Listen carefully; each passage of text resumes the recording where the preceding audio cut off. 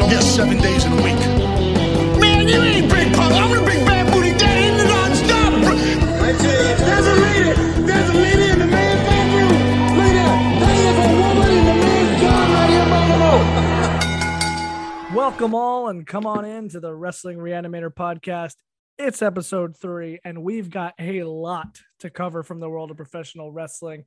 It's been one of the biggest weeks in wrestling history, and honestly, I didn't think I'd say that going into this week, but it cannot be denied now.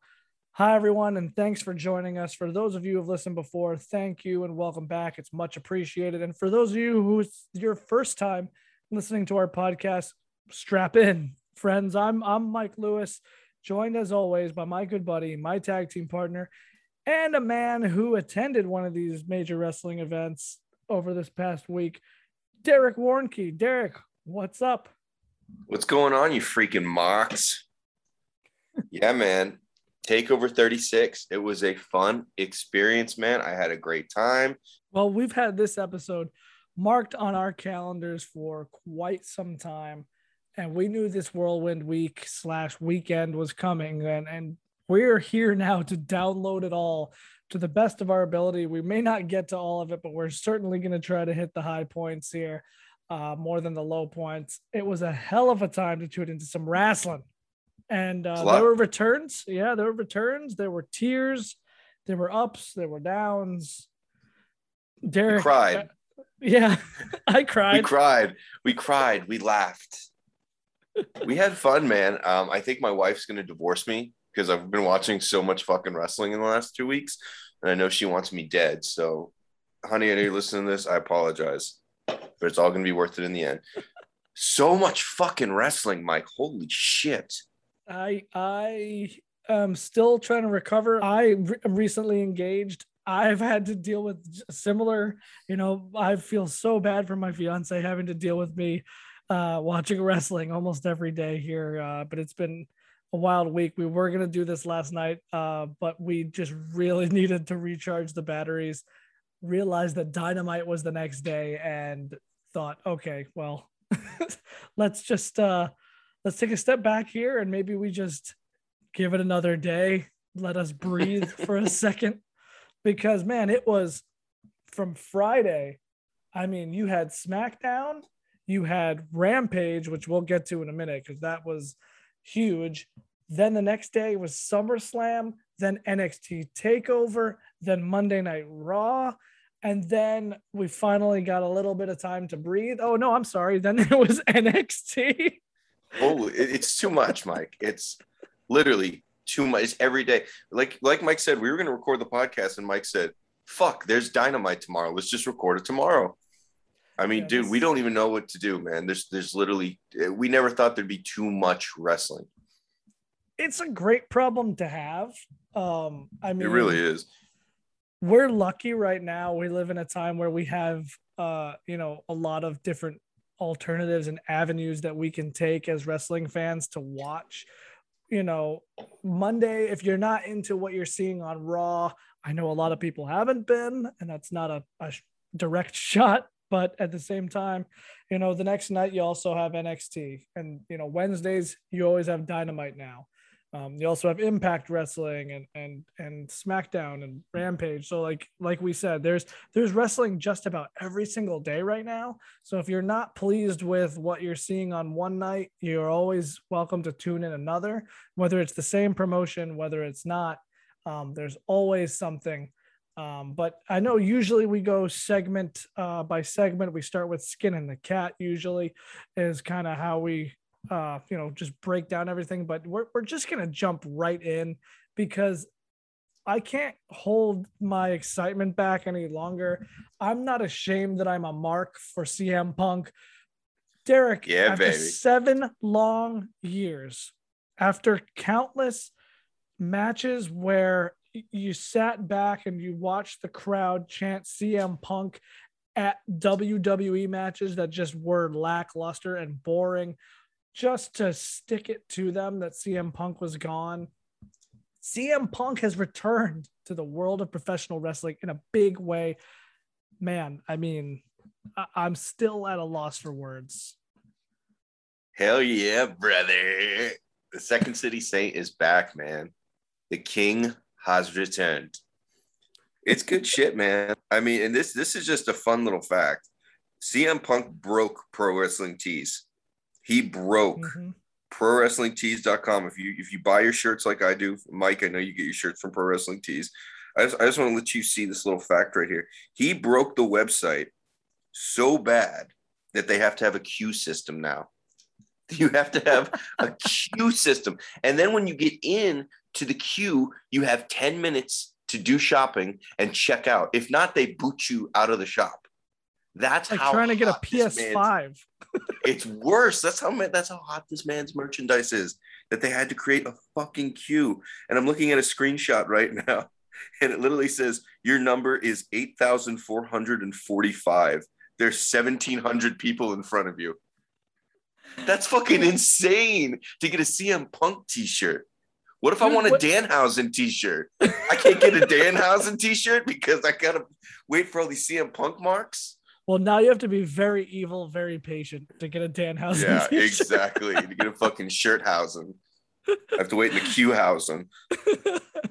I mean, but no, man, that was insane to me. I saw that. I had to share that because that blew my mind today. Yeah, I mean, dude, so first off, like we know Rampage is an hour, so we're sitting there kind of thinking to ourselves, like, okay, we know if Punk is there, which, at that point it was almost a foregone conclusion, but if Punk is there, they're going to let him talk.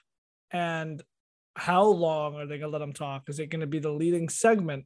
So there's a lot of speculation, and I know that you and I had talked about it a bit too. What would they do? And I mean, when his music hit about 10, 12 seconds into Rampage, I was blown away, thinking to myself, I cannot believe they're starting the show with it. But you know what? It was the right decision. And when he hit the stage and the CM Punk chants were so loud that they were overwhelming his entrance music, I on television, you could barely hear Cult of Personality being played because the crowd was so electric and so loud, and it brought the man to tears. And I think, as we've seen, it's brought a lot of grown men to tears. I choked up. I'll be honest, I choked up watching him come back. I mean, you could see how much he truly appreciated that moment and took it in. Yeah. When he hit the ring, man, that was special. That was really special. It was a very special moment, man. And if you watch Being the Elite, you saw him backstage and you saw cue music and you saw him look and point to himself and go, "For me?" And everybody was giving him his flowers and he went out, and holy shit, dude, what a moment. And I'm going to be completely honest, man. I got my second COVID shot on Friday and we were talking about it the entire day. And I'm laying on the couch. Angelica's like, "You're going to fall asleep. You're going to miss the whole thing." I go, "I'm not going to miss the whole thing. CM Punk's coming back." I woke up at 12 p.m., Mike. Sorry, 12 a.m. I woke up midnight. And I said, fuck, I missed the whole thing. I missed the whole thing. Thank God I have a channel that plays Rampage 24/7. And I had to watch it 15 times.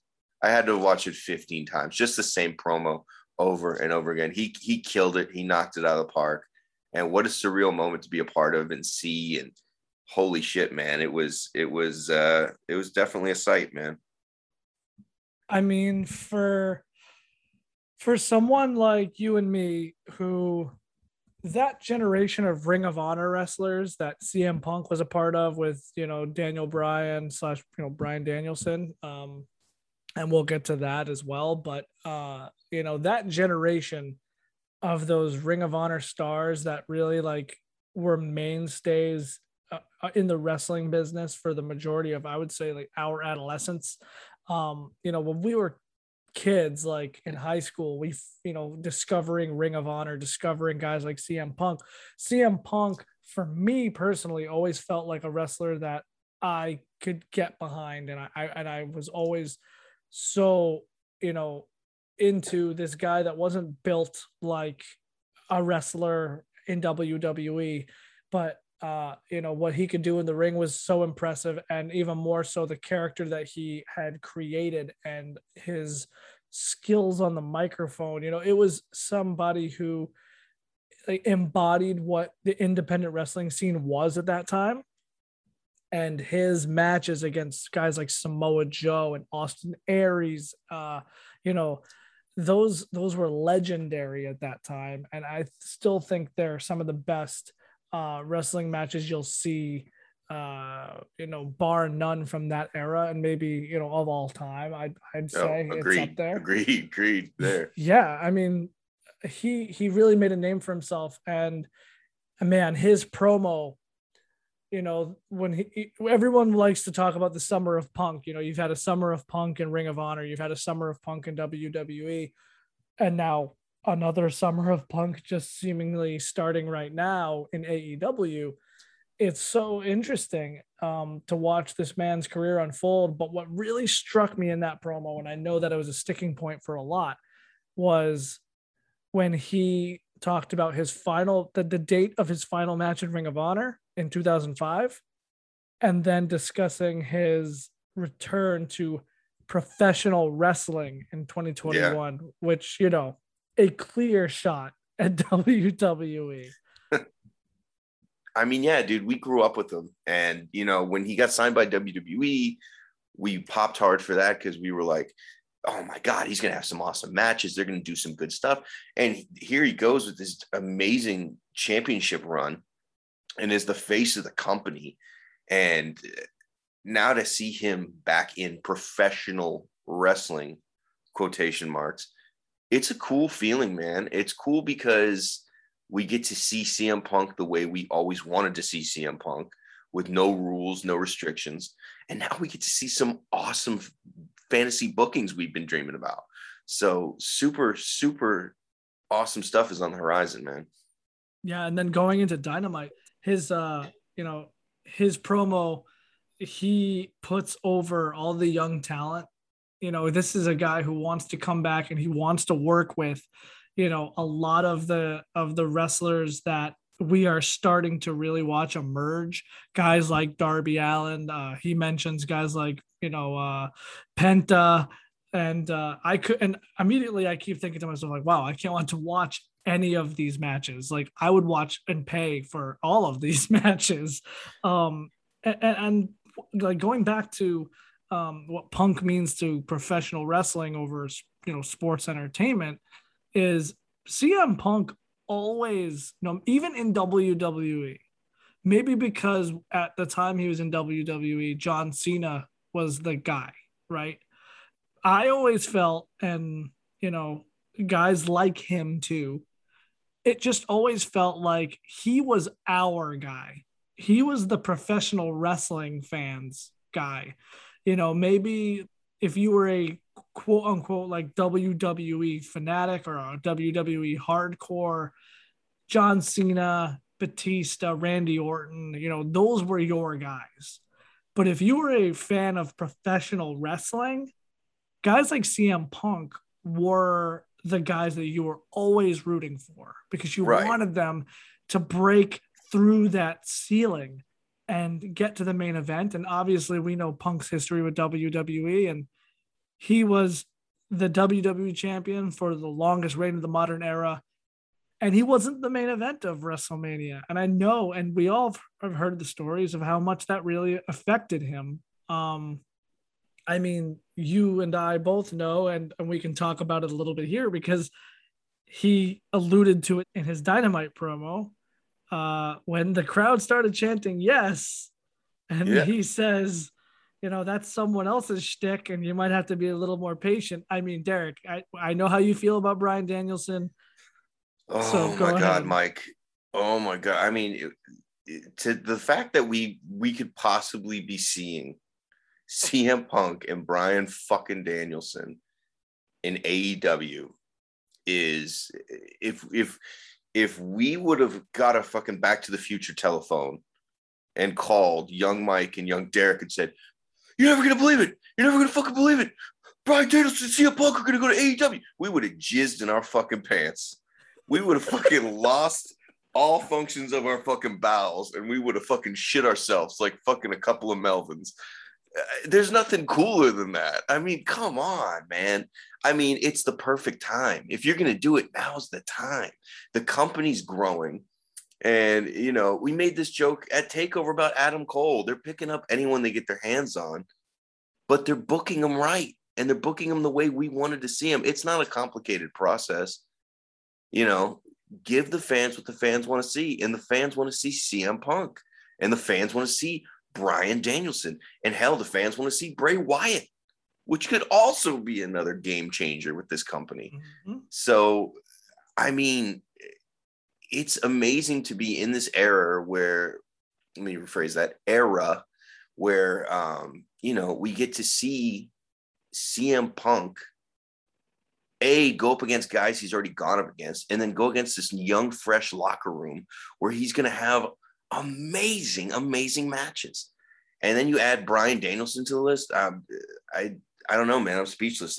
It's a fucking awesome time for AEW, and once again, an awesome time for pro wrestling. And that goes to my next point here that I want to hit on a little bit is with guys like CM Punk, who, you know, there's all these, I hear this talk about how he's not really a game changer. He's not going to move the needle enough. He's not a big enough household name.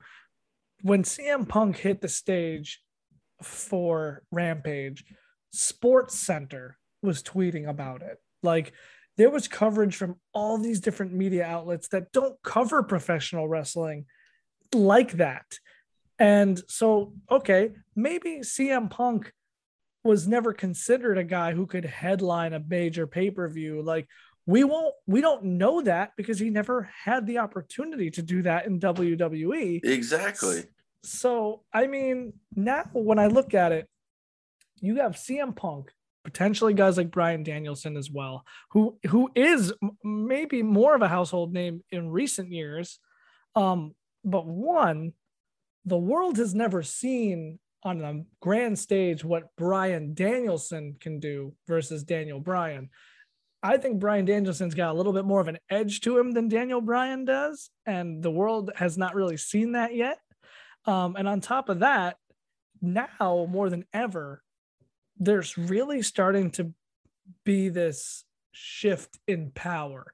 And I'm not saying that AEW is going to overtake WWE from a standpoint of like which company is going to outlast the other. But from a fan interest standpoint, I think AEW certainly is starting to grab a lot of the power in that struggle. If you want to call it a struggle, we know WWE is always going to be profitable. They'll make money to spite themselves. Oh, definitely. And, you know, when I look at it now, I do sense like this transition of power a little bit. I mean, Derek, what do you think? How do you perceive it? I think, you know, with AEW and the stuff that they're doing and the moves that they're making, it's a hard act to follow. And you've all these companies trying to, you know, put on anything they can to compete. And you have WWE, who's been king of the wrestling world for years. And we've seen some of the matches they put on. But recently, and like I said, I don't want to shit on WWE. You know, like I said, good wrestling, bad wrestling, it's still wrestling. I like it. I'm going to watch it. You know, that's how I am. But we've seen this repetitive cycle where we keep seeing the same matches. And we keep saying, I mean, I was talking to someone the other day about the tag team division. It's the same stuff. They keep taking these, instead of vitalizing your tag team division, you keep taking two random guys Battle Bowl style and mixing them together and trying to give them a tag team run. It's great, but you have guys like Viking Raiders. You have guys like Street Profits. Use this talent. And that's where I think AEW is winning this war, because we're seeing these awesome tag teams who were big in the indies, who were big as free agents, who are now signed in a company where they can wrestle awesome tag team matches. A lot of young tag teams too. Exactly. And we're not getting, I mean, look at tonight on Dynamite. We saw the Varsity Blondes go against the Lucha Brothers. That's a sick tag team match to me. We haven't seen that before. Yeah, that match was really good, really fun to watch. And like I said, if you could get more stuff like that, you know, I don't think WWE would be that bad. But when it's the same thing on Raw and the same thing on SmackDown, you know, it's great. I like what they're doing with a lot of these title changes and stuff. But this is stuff that should have happened months ago. This is stuff that should have happened weeks ago. So I don't know. I think they need to step up their game as far as, you know, a turning point on ranks and viewership and all that stuff like that. WWE is king, and there's a reason they're king. They know how to market their product. They know how to make money. But I mean, like I said, even Guinness Book of World Records said this was going to be the loudest wrestling crowd pop of all time with CM Punk. That's pretty friggin' impressive. To not even have a wrestling column. I mean, I'm sure they have wrestling columns, but to just randomly tweet out CM Punk, biggest professional wrestling pop ever, the loudest decimals at a wrestling event. That's pretty crazy, man. That's something. That's pretty fucking hard to follow up, man. And you can think of all the WrestleManias, and you're telling me CM Punk is the loudest. I mean, you heard it, I heard it. And let's just if we can backtrack real quick, the fact that we got Cult of Personality as a theme song in AEW, thanks to those nasty Tony Khan stacks, I'm all for that too, man. That just made the entrance so much better. Man, Tony likes his copyrighted music, and I appreciate it. I really do, because I love I love that about the indies, you know, like they don't get really flagged for copyright. The fact is like that was an insanely loud pop. Listen, I was at WrestleMania a few years back in Orlando when the Hardys came back, and I can tell you that was the loudest I've ever heard a building. That was a stadium.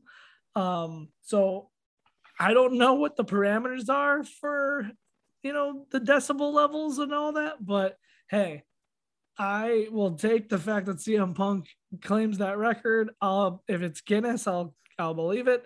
But talking about WWE, and actually, you know, and I'll start with saying WWE has to me, a pretty large advantage in the women's division. I think their women's division is far stronger than AEW. Very and I well think said.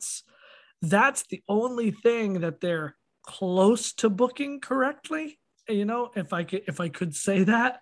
No, you can say it though. They've been some of the women's matches we've seen has been crazy. I mean, even NXT's roster has been super impressive. I have been blown away with some of the matches I've seen. I've watched these matches where I said, oh, that's going to be, you know, do I really want to watch that? Oh, that's going to be a bathroom match. You know, I'm going to go to the bathroom during that.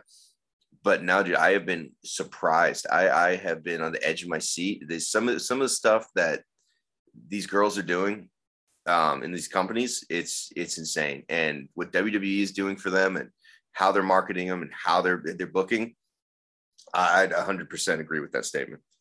Yeah, truthfully, like I actually feel as though there are some nights that I look forward to some of the women's matches more than I'm looking forward to some of the guys. I mean, the guys' matches, it's the same thing every week. And I'm not saying that the girls, you know, aren't also wrestling the same opponents every week, but at least like their story seems like it's going somewhere at some point. Right. But that brings me to, you know, our next point here is SummerSlam.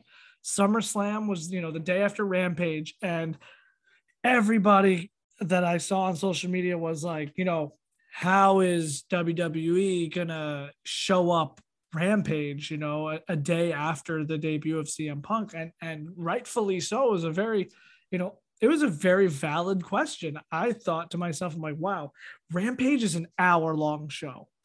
The WWE has 2 more days of programming and 2 major pay-per-views. SummerSlam's arguably the second biggest pay-per-view of the year for WWE. Right. And all I can think to myself was, wow, are we really talking about an hour of programming for a rival promotion possibly being bigger than, you know, a tentpole event for WWE, and not to mention it was only maybe 20 minutes of that hour. Yeah. So, and to be honest, yes, CM Punk's return, I think, overshadowed a lot of that weekend, and I still kind of give AEW the edge. No pun intended, but That was pretty good. I like that. You're a funny guy, Mike. You're a funny guy. I certainly try. But no, honestly, SummerSlam was, it was okay. It was good. Don't get me wrong. It was good. It was entertaining, had a lot of great matches, some better than others. The fans really seem to love RK Bro. And, I can see it. I'm not the biggest fan of RK Bro, but hey, it's entertaining. Orton and Riddle are both so talented that I don't mind all of the scripted crap that they have Riddle doing.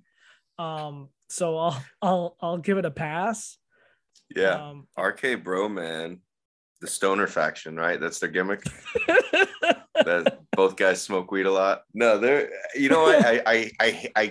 I couldn't stand them at first, but now they're starting to grow on me. I've always liked Matt Riddle. I love Matt Riddle in the Indies when he was with Jeff Cobb. I liked him by himself. He had some really, really good matches, against guys like Minoru Suzuki, against some, big names in New Japan.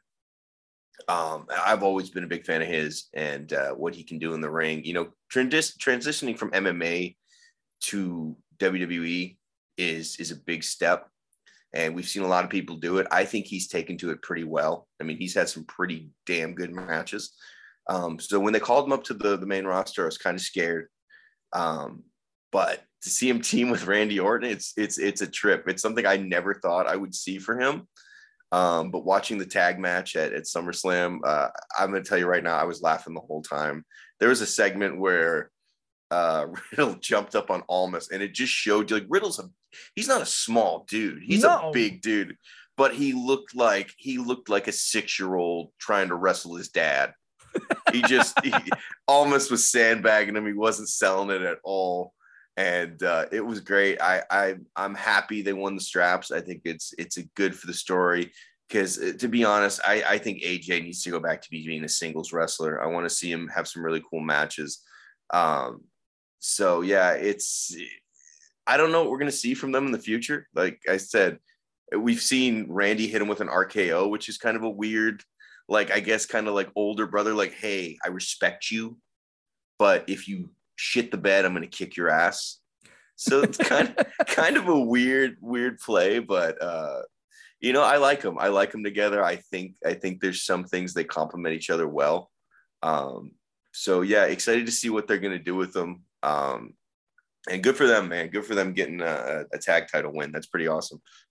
Oh yeah, and getting that, getting as over as they have. I mean, they're really one of the most over acts on Raw, and I get serious Rock and Sock Connection vibes from them. I Randy playing the role of the Rock and Riddle being Mick Foley, totally odd couple tag team that don't really.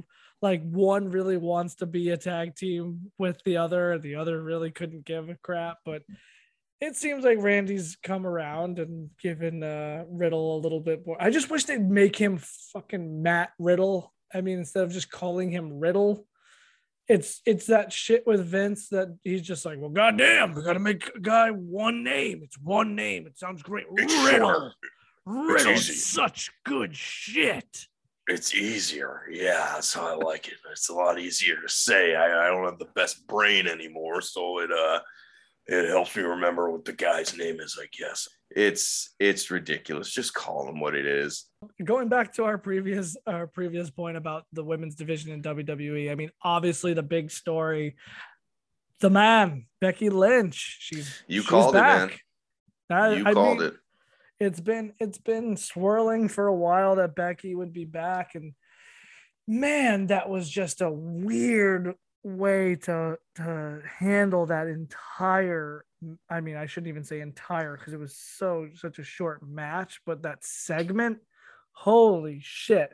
So, you know, Bianca Belair has been a great SmackDown women's champ since WrestleMania, since winning the strap, amazing. right? She's done great work, and she's damn good in the ring, and she's damn good on the mic. I mean, the WWE have a legitimate star that, you know, that they developed, and, you know, her angle with Sasha was pretty good. Like when Sasha Oh, it comes was really back, good. yeah, it was real. I couldn't wait to watch that match. I was really looking forward to it. And then obviously, you know, there were some rumors surrounding Sasha that she may have had COVID or, you know, something like that. Obviously, you know, they're not going to come flat right out and say that, but you know, there was some speculation that match was gonna, you know, hit snag. So when you don't hear any change to the card, you're thinking, oh well, status quo. They keep playing, you know, during the kickoff, you know, you know, right before the match, they're playing like the whole vignette of, you know, that feud, and you're like, okay, all right, let's go. You know, Bianca comes out first, and I'm thinking, wow, that's a little strange. She should probably have the second, you know, entrance, being the champion. And then the PA comes over the speaker and says that Sasha Banks is not, you know, going to be able to wrestle. And Carmella comes out, and Made so no then sense. Made you're no like, sense oh, whatsoever. so Bianca's gonna wrestle Carmella, and then Becky's music hits, and you're like, oh shit, Becky's back. But you're thinking to yourself, okay, what the hell does this mean? So Becky comes out, they toss Carmella out of the ring, and it's just Bianca and Becky. And Becky like challenges her for the title right there, which okay. But then like Becky, like she fakes the handshake. I mean, Becky left as a baby face, as a major baby face. She does the whole let me shake your hand and then fucking hit you in the face. So that's a major heel move. And then she hits her with a Uranagi and pins her clean in like 26 seconds, I think, was the whole time of that match. My God, man, you just made Bianca, who was a star, look like a scrub. And we know that Becky is great, and we know that Becky is, you know, a top talent, but you just made Bianca's entire title reign look like insignificant in a moment. I thought it was pretty fucked up. And now clearly they're gonna run with Becky as a heel, but I mean, dude, what was going through your mind when you saw that? Because I was dumbfounded. It was a big old hot can of Duke, Mike. That's what it was. It was a big old hot fucking can that someone put in the microwave for 6 minutes of fucking stinky hot Duke. I don't know what they were thinking with it. It didn't make any sense to me. The whole bringing Carmella out, you knew Becky was coming back. We talked about it. Yeah. The whole bringing Carmella thing out didn't make any sense. If you're going to have Sasha not be there, why don't you have some mystery person take Sasha out? Make a storyline. There you go. There's your hole right there to put. If you're Becky booking in. Becky as a heel, if you're gonna book Becky as a heel, have Becky be behind why Sasha couldn't make it to the ring, right? Or say Sasha can't compete. It looks like we're gonna have to find a mystery opponent for Bianca Belair, and let's have a good match. Let's have at least Becky's music hits. There's gonna have to be a new opponent for Bianca. Boom, like Becky's music hits, huge pop, and you have a legitimate match, right? I mean, maybe it sucks for Bianca. She's going in cold against an opponent that she didn't know she was fighting, but at the end of the day, at least it made sense. People would have eaten it up. It would have been a great match. It would have told a great story, and we would have had an awesome title match. But no, we have this 20-second squash of one of your biggest talents, and it didn't make sense. And it like I said, Mike, a hot old fucking can of Duke. When Carmella, Becky, and Bianca were in that ring together, I thought to myself, oh, okay, cool. Bianca and Becky are going to team up and, slap the piss out of Carmella because, she's the heel and you've got two like top baby faces, and then tease a match, if you do it in SummerSlam, awesome. If you, tease it for down the road, okay. But that would have made more sense to me, I think, than what happened. It killed the whole vibe of the whole show for me. Yeah, it killed the vibe for a lot of people is what I was starting to notice. A lot of people I was talking to. Obviously, Becky's return was huge. But right after Becky's return, I would say another huge moment of this pay-per-view was Edge versus Seth Rollins. I mean, you want to talk about the match that stole the entire pay-per-view? That's friggin' it. From the entrances to the in-ring performance, and I don't think anyone was really that upset about the finish. Like, this was, from point A to point B, the best experience, I think, of watching SummerSlam. I mean, I know that you popped when Edge's entrance began with the Brood music hitting, because I certainly did. Oh, man, one of the greatest theme songs in professional wrestling. Can we just stop and take a quick look at that? And I talked to you about this on the phone. It still kind of irked me. God, I cannot fucking talk. I apologize, people. It's late. No, it's still, it ticked me off a little bit. It's just me that everybody on social media is saying, yo, he better come out with a Brood entrance. It's one of the coolest entrances in professional wrestling. But yet, for some reason, man, You Think You Know Me had a bigger pop. And I get it. There's a younger fan set now, and, who really knows? That's just me being a fucking wrestling asshole. I apologize. Hey, man. But the Brood entrance theme is my all-time favorite theme in professional wrestling. And really? I'm glad. Yeah, dude, it's fucking dope. I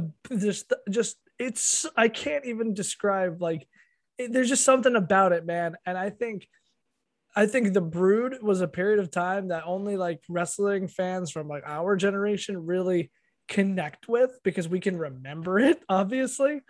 And it's such a footnote sometimes in Edge's career that I think, like you said, younger audience, a lot of those Edge fans probably don't even know what the hell that is. And why is Edge coming out of the ground with fire? It's cool, but where's the pyro and where's Metalingus, Yeah, So, I totally agree. But real quick, you're really going to sit there and look me in the face and tell me the Brood theme is better than the American Males theme song? It's right up there with William Regal's Real Man's Man theme song. Oh, that's a classic too. God, man. Or Billy Gunn's I'm an ass man. Stay tuned, ladies and gentlemen, because we're going to have a podcast that's going to be all about wrestling themes. It's coming. Oh, let's do it. We're going to get sued by the WWE. I think we can find a way around it, right? But Edge play 5 Rollins. seconds of a clip. Yeah, we'll play 5 seconds. Name that tune. Edge versus Rollins, though. I mean, dude, that match, Edge, holy crap! I give Rollins is unbelievable. The stuff that he was doing in that match, the stuff that he always does. I mean, this is a guy who shows up and always delivers. And then for me, I forget, because I've really not, I've not seen Edge wrestle as much in this run. But dude, he's still he's this, when Edge called Rollins Edge Light, I thought to myself, that's pretty goddamn accurate. It's a great line. That's such a great line, isn't it? Because Edge on the mic in the ring always delivers, and in big matches, my God, man, I just really realized how much I missed Edge in WWE. This is a guy who's pulling out everything in his like repertoire. Like I'm talking like the execution. Like he whipped out the glam slam, wrestler, hits his wife's finishing move. I thought that was a really Pretty cool. That's move. that we've never really seen that before in professional wrestling. So I pop for it. Like I said, match stole the show. It was my favorite match of the card. I think they both look strong.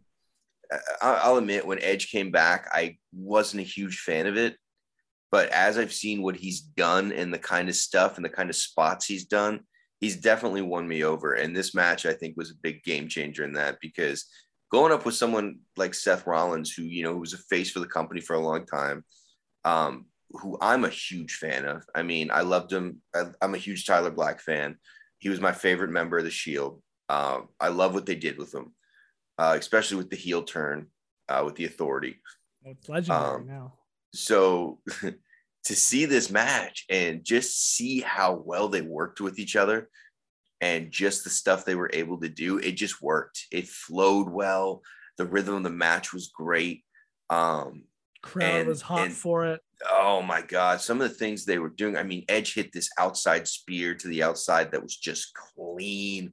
And, we saw Rollins go for the curb stomp, and, we get the reversal, and oh my God, it was just cool. And side note, I want to talk, both attires, man.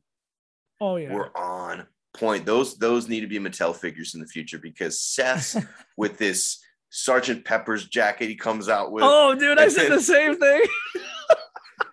And then he's got these cool like kick pads where like the right one has like a shield piece that goes over the knee. And then Edge has this awesome, he comes out with the Brood sunglasses and the jacket and the red and black. I mean, it felt like a real badass SummerSlam moment. And it's a match I sat there the whole entire time. I was on the edge of my seat. I didn't know what was going to happen. I didn't know, and for Edge to get the win, and not a regular Edge win, for Edge to win with a submission, it just made it that much better for me. That was dope. That was something that I think with a match like that, you're like, oh, okay, Edge is clearly playing the hits on this match. Like, but not, and I don't mean that as a knock against Edge. I mean, like, he's whipping out everything throughout his career, like moves that you're like, oh shit, I forgot about that move. It was great. Like I said, I saw him in the middle of the ring. He pulls him back. I'm like, are they going to let him win with the submission? Are we really going to see this? And it was new. It was fresh. I loved it. It definitely, like I said, my favorite match on the card for sure. Easily the best match. And I will say this, you bring up the curb stomp, dude, the curb stomp looming over that match. You want to talk about storytelling. This is why I so much prefer SmackDown over Raw. And I think a lot of people will agree. I mean, Edge is a guy who comes back after having to retire because of his neck injuries that he's had throughout his career. The fact that they booked this match saying, and numerous times alluding to, hey, if Edge gets curb stomped by Seth Rollins, he's done. Like, he's fucking dead. Yeah, like he's gonna be like fucking halfway dead. Like, this is not just, oh, Edge is gonna not be able to wrestle for a while, or Edge may not wrestle again. It's like, no, you're going to ruin this man's life. And for Seth being the heel, dude, what more heat could you have going into that match, knowing that, like, hey, if you're an Edge fan, you're like, I don't want this guy to end this man's life. Like, that to me was the cherry on top. Yep. I thought it was good old white hot heel heat, baby. And I think they used it really well. Because you're thinking, is he really going to hit him with the curb stomp right now? Yeah, they teased it. Like, they kept teasing that it was going to happen. Is he really going to American History X this fool right in the ring? Oh, holy shit. We have fun on this podcast. It's a great film. Oh, yeah, if you're a fucking Nazi. But going to what they did well in storytelling, I'm gonna go ahead and go and draw a parallel to another match that completely, I think, lowered the stakes in their match was Cena versus Reigns. I mean, like legit, dude, like Cena versus Reigns going into, all right, I will say this, going into SummerSlam, if you remove SmackDown from the night before from the equation, dude, that match I was excited for. Like, and I have never been excited for a John Cena match, not since like maybe he was the US champion or won the WWE title for the first time. But like, and I can say the same for maybe like a Reigns match one-on-one, but Reigns one-on-one with Cena, like I was fucking excited for it. Sounded like it was going to be great. You have two guys, you have the old guard and the new guard, but man, you had so much confusion on, wow, like, is Reigns finally going to lose? Is Cena going to come back and win? Like, how is this going to work? Like, there was, I think, some serious doubt. And then the Friday before SmackDown, Cena's like, or Reigns says, oh, if I lose, I will leave WWE. I'm like, well, thanks for ruining this whole match, because there's no way you're leaving WWE. Oh, hell no. You're the golden boy. John Cena's going to fuck off back to Hollywood anytime soon now. And, you just ruined the mystique of the match, because the rest of that was awesome. The buildup was some of the best stuff I've seen them do in a while for Cena especially. And my God, I was so mad. I was yelling at the TV. I'm like, no, God damn it, you ruined it. Because you killed it. Look at my boy. What did you do to my boy?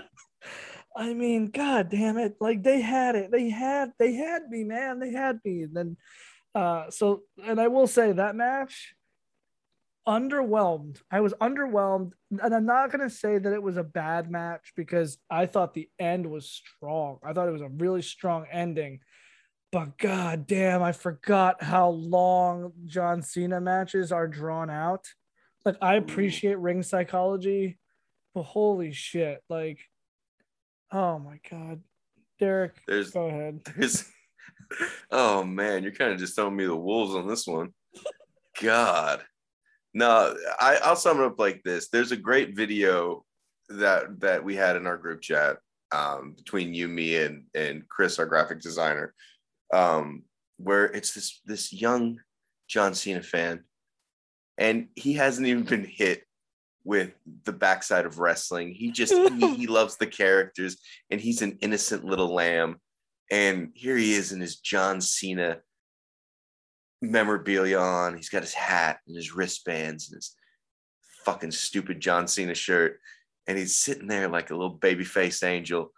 And here's John Cena. He's got Roman Reigns up on the top, not for a regular attitude adjustment, a super attitude adjustment. That's when he's up on the top, baby. And he hits it, and this poor kid is sitting there going, yes, that's it, Mom, that's it. And Reigns kicked out. And that's when he found out how dreams. That's how he found out how cruel this world was, and was stabbed in the chest with a Rambo knife and gutted like a deer. Man, I have never been a fan of the Universal title. I don't think I'll ever be a fan of fucking Universal title. I think it's the worst title in professional wrestling. Hey, listen, if you disagree with me, that's awesome. That's really awesome. But I just think your world title should be the center point of your show. And I feel like there's no prestige on the world title anymore. And to bring in this WWE title match, which we skipped over. Oh my God, we're gonna talk about it. Do we even have to talk about that? Yeah, because to your point, like, you can't make Lashley versus Goldberg the main event because it's horrible. Fans will start throwing shit in the ring. And I'm not talking about cups. I'm talking about literal human shit into the fucking ring. And we don't want, like, we're going to have a riot. Someone's going to get fucking killed. It's not worth it. Just a shower of feces. I will say this. You know what? I was excited for it. I thought it was going to be good, and friggin' let's go into Thought it was gonna be good. not Goldberg and Lashley. I'm talking about Cena and okay. Reigns. But My bad. transitioning back to the Lashley Goldberg match, I think when you have a match and the only time someone cheers in that entire match is when the heel beats up the good guy's son, you got a problem. You have a real problem. When Lashley goes out and he puts a full Nelson on Sunberg in front of everybody and the crowd pops like it's a world champion victory, and you have to have poor MVP get on the mic and say, whoa, he didn't know what he was doing. He couldn't have known it was Sunberg. Sunberg just came out of nowhere. I mean, what the fuck are we doing, man? What are we doing? And listen, I'm on the Big East side of things. I'm all for big sweaty boys slapping meats, man. That's what I'm down for. I'm down for those Bill Warnke big sweaty meats slapping together. You know, I'm about that. I'm about that life. But God, was that and what kind of story are we telling? So Goldberg's got a bad knee, and we're just gonna stop the match.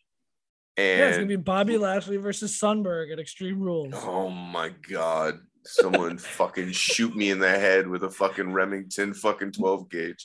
Well, I don't know that for sure. I'm just gonna go ahead and guess. The funny thing is you're joking right now, and this is a real angle we're gonna fucking see. Hey, if Braun Strowman could win the tag titles with a 9-year-old that he plucked out of the crowd, then Nick fucking Gage Goldberg can go ahead and Listen, Braun Strowman's at Las Vegas parties right now, drinking fucking Coors Light, partying with hot chicks wearing pit vipers.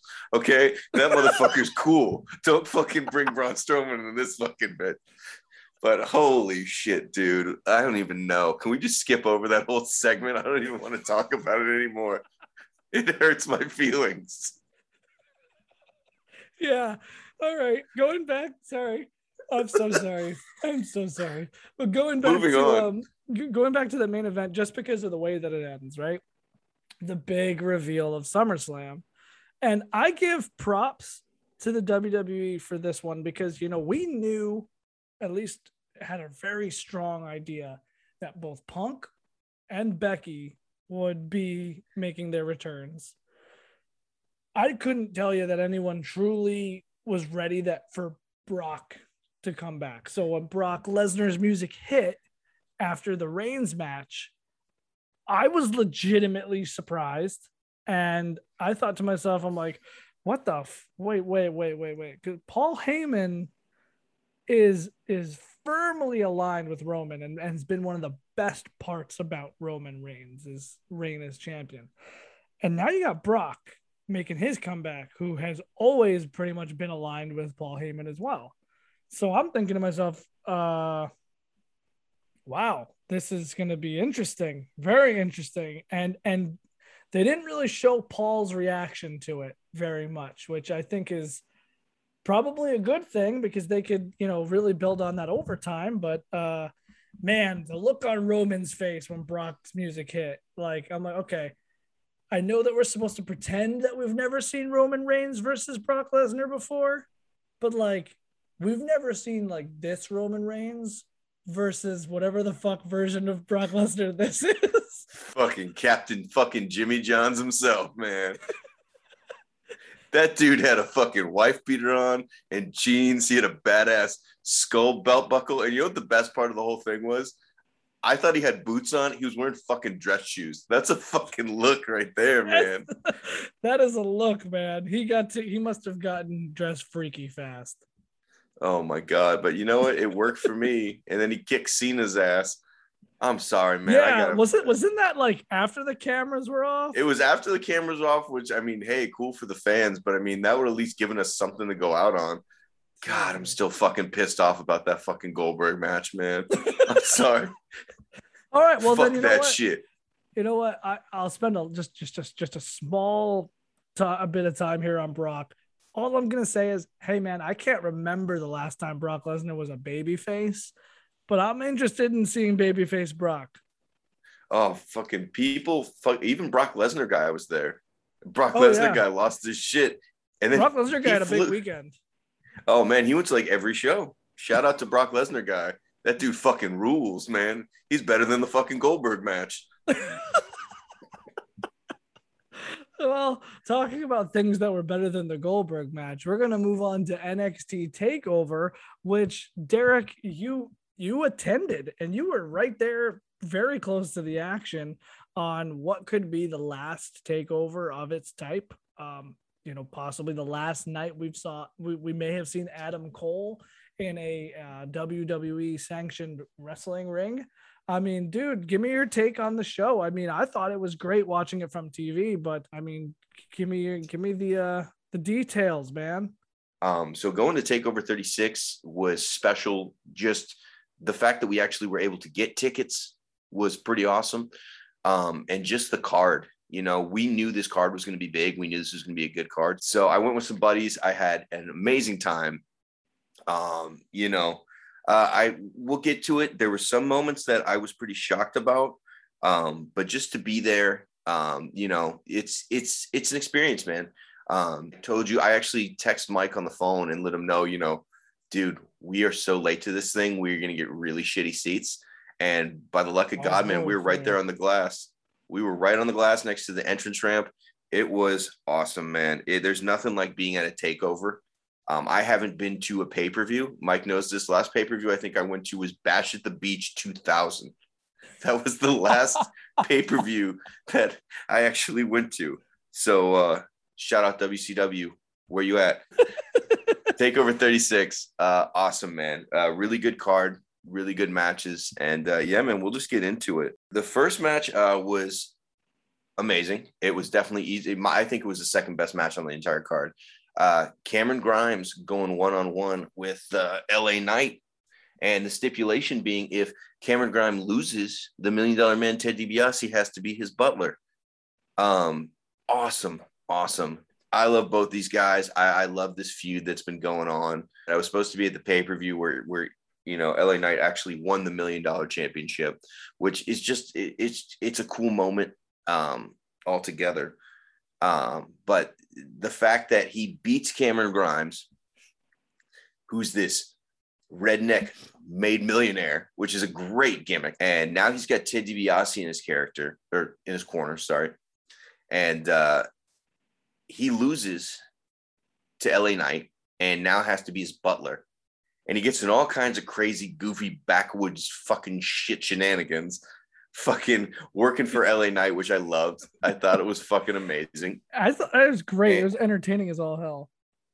And let me tell you, he is over with the crowd. They love Cameron Grimes. And, I was a big fan of him in the independents. I loved him when he was in Impact. So to see him in NXT, it's a cool thing. And, for this to be an opener, it was an amazing match. Not only do you have him come out, throw off this butler uniform, and he's got the $1 Million Man vest and the $1 Million Mess trunks underneath. And let me tell you, people fucking hate LA Knight. And I know a lot of people don't like Eli Drake, but I think they hate the name LA Knight a lot more. But that's man, you want to hate a heel. He's a good guy to hate. He's very good. He reminds he's got that 80s heel vibe to him. He's almost like a modern, and I'm not trying to compare him, but just like that attitude, it reminds me, especially promo wise, of a Rick Rude. Like he does kind of have that vibe to him in his promos. Yeah, that's a great comparison.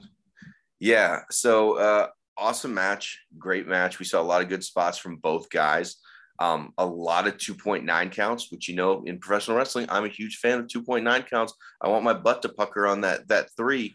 We're going to see it. And to see a guy kick out of some big spots, it's great. And then plus you have Ted DiBiase on the outside throwing punches. I mean, at one point he Irish whips Cameron Grimes into the stairs to do, this badass lariat. And then you got him putting LA Knight in the $1 Million Dream on the outside. That got the loudest pop, one of the loudest pops of the night, just to see Ted out there. And I actually had a joke because my buddy's like, holy shit, he's in great shape. And I said, It's Jesus, man. Once you find Jesus, you get those Christian powers. You start beating up everybody. So you can defend yourself from all types of evil. Oh yeah, when the Lord's on your side, there's no stopping you. But he looked great. Ted DiBiase looked great. Oh my god! And the fact that he gets the W. Now we see Cameron Grimes with the $1 million title. I'm not gonna lie to you. I'm not gonna lie to you. For a split second, I thought Virgil was gonna come out and low blow Cameron Grimes and push Ted DiBiase on the ground. If Virgil would have came out, I think that WWE would have won the weekend, bigger than CM Punk's return. By far. The godfather of the Meat Sauce Mafia himself, that would make my weekend. If he would have kicked Cameron Grimes in the fucking balls and then made it rain Olive Garden coupons, I think we would have broke the fucking internet. Yeah, those unlimited breadsticks, baby. Oh man, but yeah. All jokes aside, great match, great way to open a show. The crowd was all for it, and I absolutely loved it. Great match. Lots of great matches on that card, man. Dakota Kai versus Raquel Gonzalez for the women's title. Oh my god! Holy shit, they tore the house down. That was an unbelievable match, and seemingly the crowd was super into it as well. Yeah, man. I mean, you were texting me the whole time. The crowd was on their feet.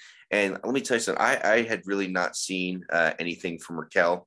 I didn't really know too much about her. But, man, she fucking kicks some ass. Let me tell you what. They had a really, really good match. The stuff they were doing, some of these big spots, there was an angle. I mean, literally a lot of super kicks, which I wasn't expecting a lot. But holy shit, especially her retaining and Dakota Kai not getting the win. I thought they were. I was surprised. And this is a side note. You're gonna hear me talk about this a lot in this show. These fans, man, were fucking savages. They were fucking walking, talking diarrhea people. I don't know, maybe because you give free tickets out, this is what you're gonna get. But if it had nothing to do with Adam Cole, they wanted to fucking stab and murder anyone who's in that fucking ring. They didn't fucking care. And Dakota Kai losing was just on top of it. And I thought they were going to burn the fucking building to the ground, man. These people were yelling shit. Listen, this is an unrated podcast, okay? I could say fuck anus vagina on here and no one's going to bat an eye. But some of the shit these people were fucking yelling, I'm not going to repeat it on the podcast because I'm a gentleman and I don't want to repeat anything these nasty fuckers were saying, man. Holy shit. But yeah, let me tell you. And Dakota Kai was the heel. But it doesn't matter. They fucking loved her, dude. My whole chant the entire pay-per-view was, come on, guys, they're both good.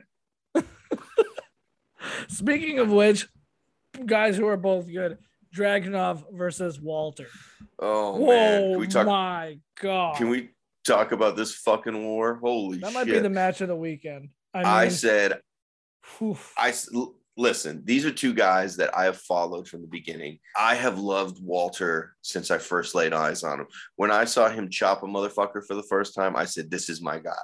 This is my guy. I mean, if you go back and you watch his matches with guys like Zack Sabre Jr. and guys like Will Ospreay, some of these awesome talents that he has just demolished and put on some fucking wars, right off the bat. Now, like I said, I knew this would steal the show. I called it from the beginning when this card was, when this match was announced on the card. We saw what they did in the first match. We knew it was going to be a 5-star match. We knew it was going to be a match of the year candidate for sure. So I kind of was, hoping, oh man, I hope this isn't a flop. But no, exactly how I fucking called it. These guys put on a show. It was a war from the beginning. The bell rang, and these guys beat the living piss out of each other. Just watching those two guys go balls to the wall, like they held nothing back. Dragunov's chest was like beat to shit by the end of that match. I remember, like, I'm sitting on the couch and I look at Stephanie and I say, these two guys are going to beat the piss out of one another. Oh, and exactly. I think they did that and then some. And I seriously, I couldn't Like Edge and Seth was just a phenomenal match on a huge stage. I think that this match, from a standpoint of wanting to watch two guys take themselves to another level, my hat is off to both of those guys. And Dragunov makes Walter tap. Unbelievable. I don't think anyone would have had that one on their bingo card. Now, like I said, I here I am watching this match and I'm seeing these amazing spots. I mean, we were texting back and forth the entire match. You saw that big chop off the turnbuckle where literally Walter puts him on top, hits him with the big chop, sends Dragunov flying off. We all thought he was dead. We thought he was dead. So the fact that he gets in and he's, Walter at this point has taken the bandage off his forehead. He's busted him a little bit. He's telling this amazing story, and Dragunov the whole match is working on this choke.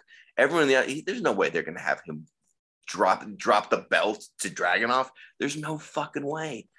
So when he comes up from behind and starts hitting him with these strikes, I mean, wearing him down, and then he gets the choke, locks it in, and stretches Walter, and Walter taps and loses the reign of the UK world title. I mean, absolutely one of the greatest moments in professional wrestling I think I've ever been a part of. Absolutely awesome moment. And like I said, these two guys, we heard the fight forever chant. It's true. These are two guys that you can put them 100 times. I'm not going to get bored with it. And we've talked about it in the past. I grew up as a WCW kid, and there's guys like Guerrero, Malenko. Give me Jericho Malenko. I'll watch that match 100 times. I won't get bored of it.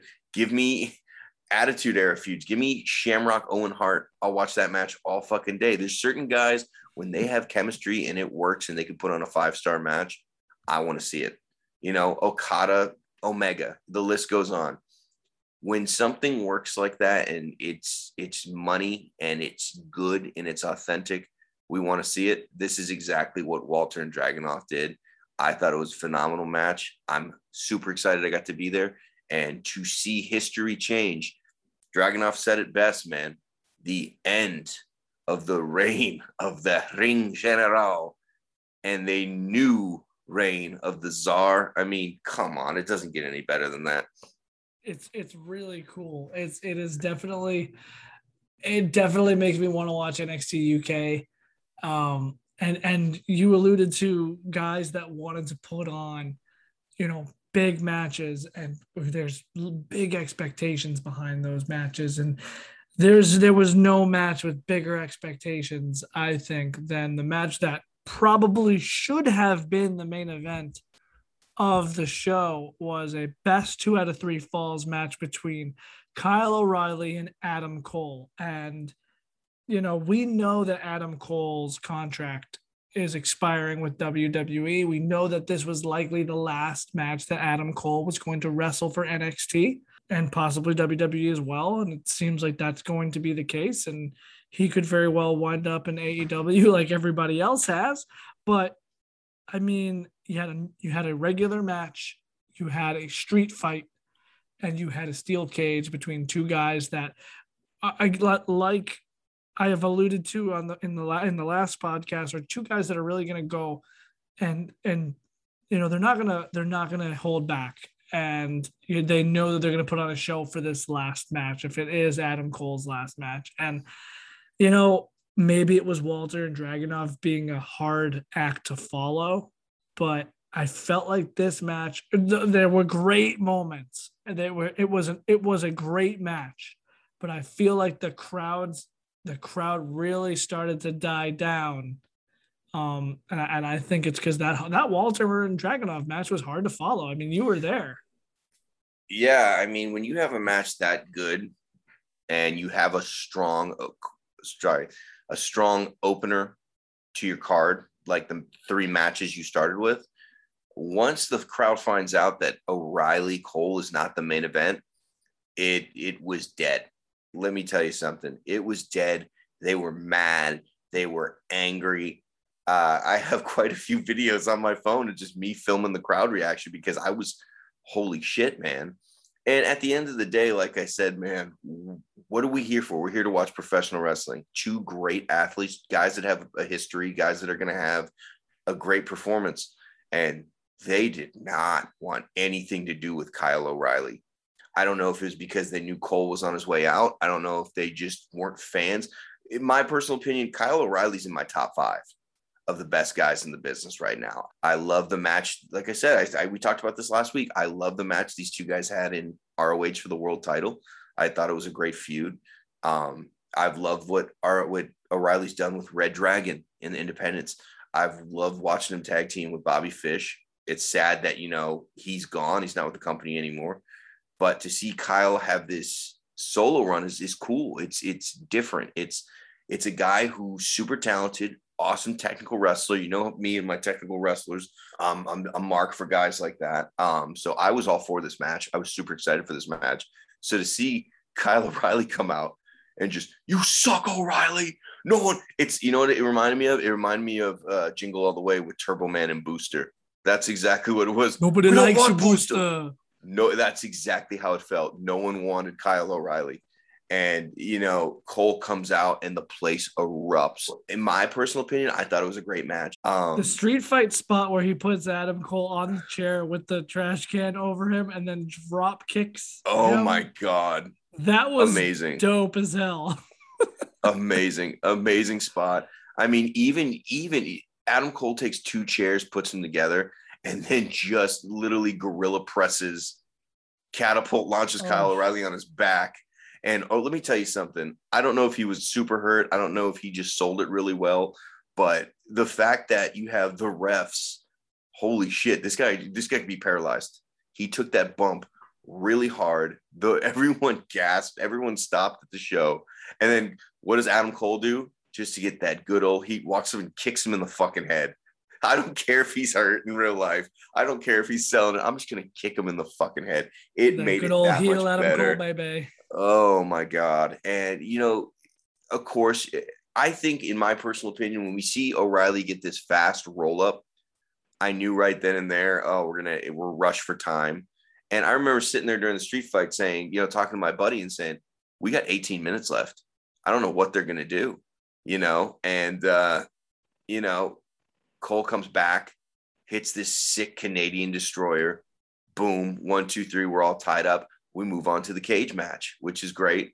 And a lot of people saying, well, come on, you can see the cage on top of the arena. We're not fucking idiots. It's going all 3. So they lower the cage. One of my personal favorite moments is they can't get the cage to lock. So literally the poor ref is up on the turnbuckle with the cage lock, trying to lock the doors into place. And we're all sitting there going, oh, and he sets it in and it gets the loudest pop of the night, in my personal opinion. Another video. We'll see if we can get it there for you. A lot of people didn't like the finish to this match. I know you had some issues with it. You said you weren't a big fan of it. The handcuffs coming out of nowhere. And it was weird. I'll tell you, it wasn't the best, but I think this should have been main event from the beginning. I think 100%. Joe Cross world title. I understand it's going to be your main event. But like I said, man, after this Walter Dragunov match, the crowd went mild. Really, people didn't know how to take it. I mean, the energy that your crowd expends, here I am thinking, dude, this is you're seeing Kyle O'Reilly wrestle Adam Cole in a best of 3 match. The place they should be hanging from the fucking rafters. This should be explosive. But it was a surreal experience. And, Cole goes for the first super kick while he's handcuffed, the second one, and then O'Reilly catches him, puts him in the knee bar. Cole taps. Now you got the crowd's even more worked up, and you still have one more match to put on. And it's a Karrion Kross match. And I ain't going to lie to you, brother. Nobody wants to see a fucking Karrion Kross match. Some people really like Kross. I know you and I have talked. We're not the biggest fans of Karrion Kross, but you know what? I will say this, man. I don't think the match was all too memorable. We all kind of had a feeling that Joe was going to take home the title, and I'm glad that Joe, gets to be the king of the mountain there in NXT, but you know, it was a fine match. I don't think there was anything like that memorable, like I said, but nobody, regardless of our feelings of Karrion Kross, deserves what he had to go through on fucking Raw the next night. God. Where this is a typical, my God, it's a typical Vince McMahon, like, I don't know who you are, so we're going to slap this on you. And because that's what I see when I look at you. Like, so for those of you who did not watch Monday Night Raw and are familiar with Karrion Kross, you're a lucky son of a bitch. They basically slapped like some leather suspenders on him and a fucking weird hockey mask. He looked like that terrible fucking Ron Simmons Gladiator fucking gimmick, and fucking Demolition had a baby. He looks like Lord Humongous from Road Warrior. He looks like he joined Demolition. Like, I don't know what Vince is thinking by, Karrion Kross is supposed to be booked as this badass monster heel, and you made him look like a fool. I mean, he looks like what Vince would have booked in the 80s. And this is why these guys that come up from NXT just die, regardless of whether they're talented or not. Most of the guys that get called up to the main roster are very talented. Karrion Kross is talented. He looks like $1 million, and you made him look like an absolute clown. And his fucking suspenders were falling off by the end of that match. So they gave him a crappy piece of gear to wear. Oh, it didn't look right. It didn't fit right. I don't know what it is. And listen, I'm not the biggest Karrion Kross fan in the world. He's got cool gear. He looks intimidating. Keep him the way he is, man. He looks great in NXT. Great. Let me talk about Karrion Kross for a second. Karrion Kross goes out in this match. He wrestles Samoa Joe. It's not the best match in the world, but it's entertaining. And when Karrion Kross came out, I thought there was a glitch in the Matrix because not one person made a sound. It literally, I thought like something broke or the audio stopped or something, because you could hear a mouse fart, Mike. That's how quiet it was in this arena. And poor Karrion Kross comes out, and there's one fan cheering from him, and he's not even cheering right because his poor dad never showed him how to cheer at a wrestling event. So every 5 seconds, this dude's going, "Let's go, Karrion Kross. Let's go, Karrion Kross. Come on, Karrion Kross. Get up, Karrion Kross." And literally, these fans are just chewing him to pieces and going back, saying terrible shit. I'm not going to repeat. Just terrible shit. And yes, Joe comes out. He does the muscle buster. The place goes friggin' nuts, Oh, dude, Samoa the return Joe. of the muscle buster was awesome. Oh, man. Samoa Joe gets the W. And then there's a part, and I told you this on the phone, but Karrion Kross is sitting there in the ring. They're trying to make him look tough. Karrion Kross is sitting there, and it's dead quiet, and someone goes, "You fucking suck, Kross." And Karrion Kross just puts his arms up like, "What do you want from me, man? I don't want to go to Raw." And he's sitting there, and he's trying to talk back, trying to be a heel, like a normal heel would be, and try to talk back. Some fucking asshole goes, "Yeah, whatever. Shut the fuck up, bitch. We'll see you on fucking Raw." Which is an insult. Which is an insult now. Back in the day, like, if you would have said that to a guy in developmental, like, it'd be like, "All right, well, fuck off. I'm going to the main roster. See you. I don't have to deal with people like you." And now it's like, oh my God, like, he's shit. He's right. I have to go to Raw. Oh, he said, "Whatever, we'll see." Stupid costume. Oh, man. He said, "Whatever, man. We'll see you on Raw, bitch." Best, I will say, out of all the fuckery that went on this weekend in WWE or in wrestling in general, my favorite thing that I stumbled upon on Twitter was during in Ring of Honor's event that the return of the Spectral Envoy, Ultramantis Black, made his way back to the wrestling biz. And the fucking coolest thing all week. I marked out pretty hard For those of you who aren't familiar with the work of the Spectral Envoy or Ultramantis Black from their days in Chikara, as hokey as WWE could be, Chikara was hokey but knew how to lean into being hokey. Ultramantis Black was a man who was a super villain that was also a bug.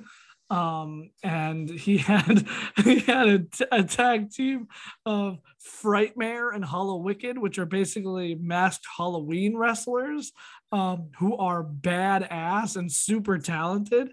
And they were just like a spooky tag team, or a spooky trio. And man, they were fun as hell to watch in Chikara. So to see Ultramantis Black come back to the wrestling biz also, that's a return that I know that didn't get the headlines that the other ones did, but man, that made just my heart just warm and fuzzy.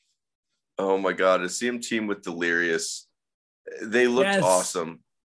And if anyone knows anything, man, me and Mike are the biggest Chikara marks. I mean, we've seen some of the best talent in professional wrestling come out of Chikara. We've seen guys like Brody Lee, guys like Eddie Kingston, guys like Mike Quackenbush, guys like Cesaro, wrestled through Chikara as well. Guys like Cassius Ono or Chris Hero to some as well. CM Punk wrestled some matches through Chikara. I believe Bryan Danielson did as well. Chikara. Yeah, Los Ice Creams. Yeah, these are real guys we're talking about. If you don't know who Los Ice Creams are, you're a piece of shit. No, I'm just kidding.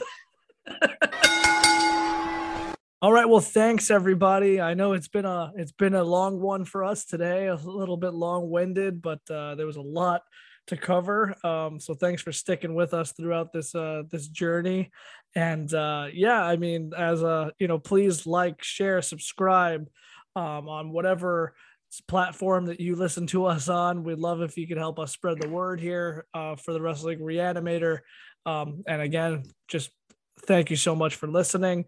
For Derek Warnke, Derek, where can our listeners find you on social? Yeah, man. On Twitter, as always, you can find me at Falls Count Anywhere. That's Falls with a Z. And then if you're going to look for me on Instagram, it's Derek, DEREK, the number 4, and then Reels, no S, but 2 Z's. So I'm going to go to sleep. 2 Z's, because I'm probably going to go to sleep after this. No, just kidding. It's Derek for Reels with 2 Z's. And that's you can find me on Instagram. Oh, wonderful. For me, you can find me at Mike Louie, LEWIE, on all your social platforms for the most part, whether it's your TikTok, Instagram, Facebook, for Wrestling Reanimator. Pornhub, yeah. You can find the Wrestling Reanimator on Instagram.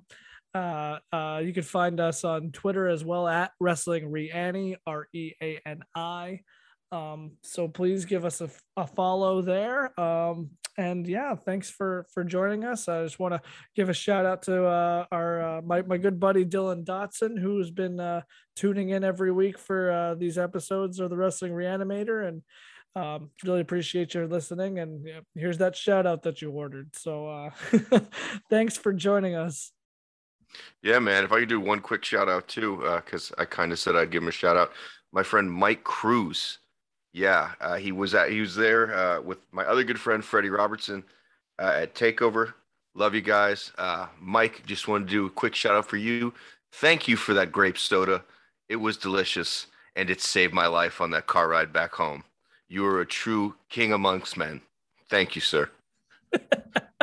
So with that being said, thank you all to our small group of fans that have been listening to the Wrestling Reanimator podcast. Thank you for tuning in. If you stumbled upon us today, we thank you for spending this time with us, and we look forward to doing it again real soon, because there's a lot of professional wrestling coming back from the dead here to entertain us all. So until next time, friends.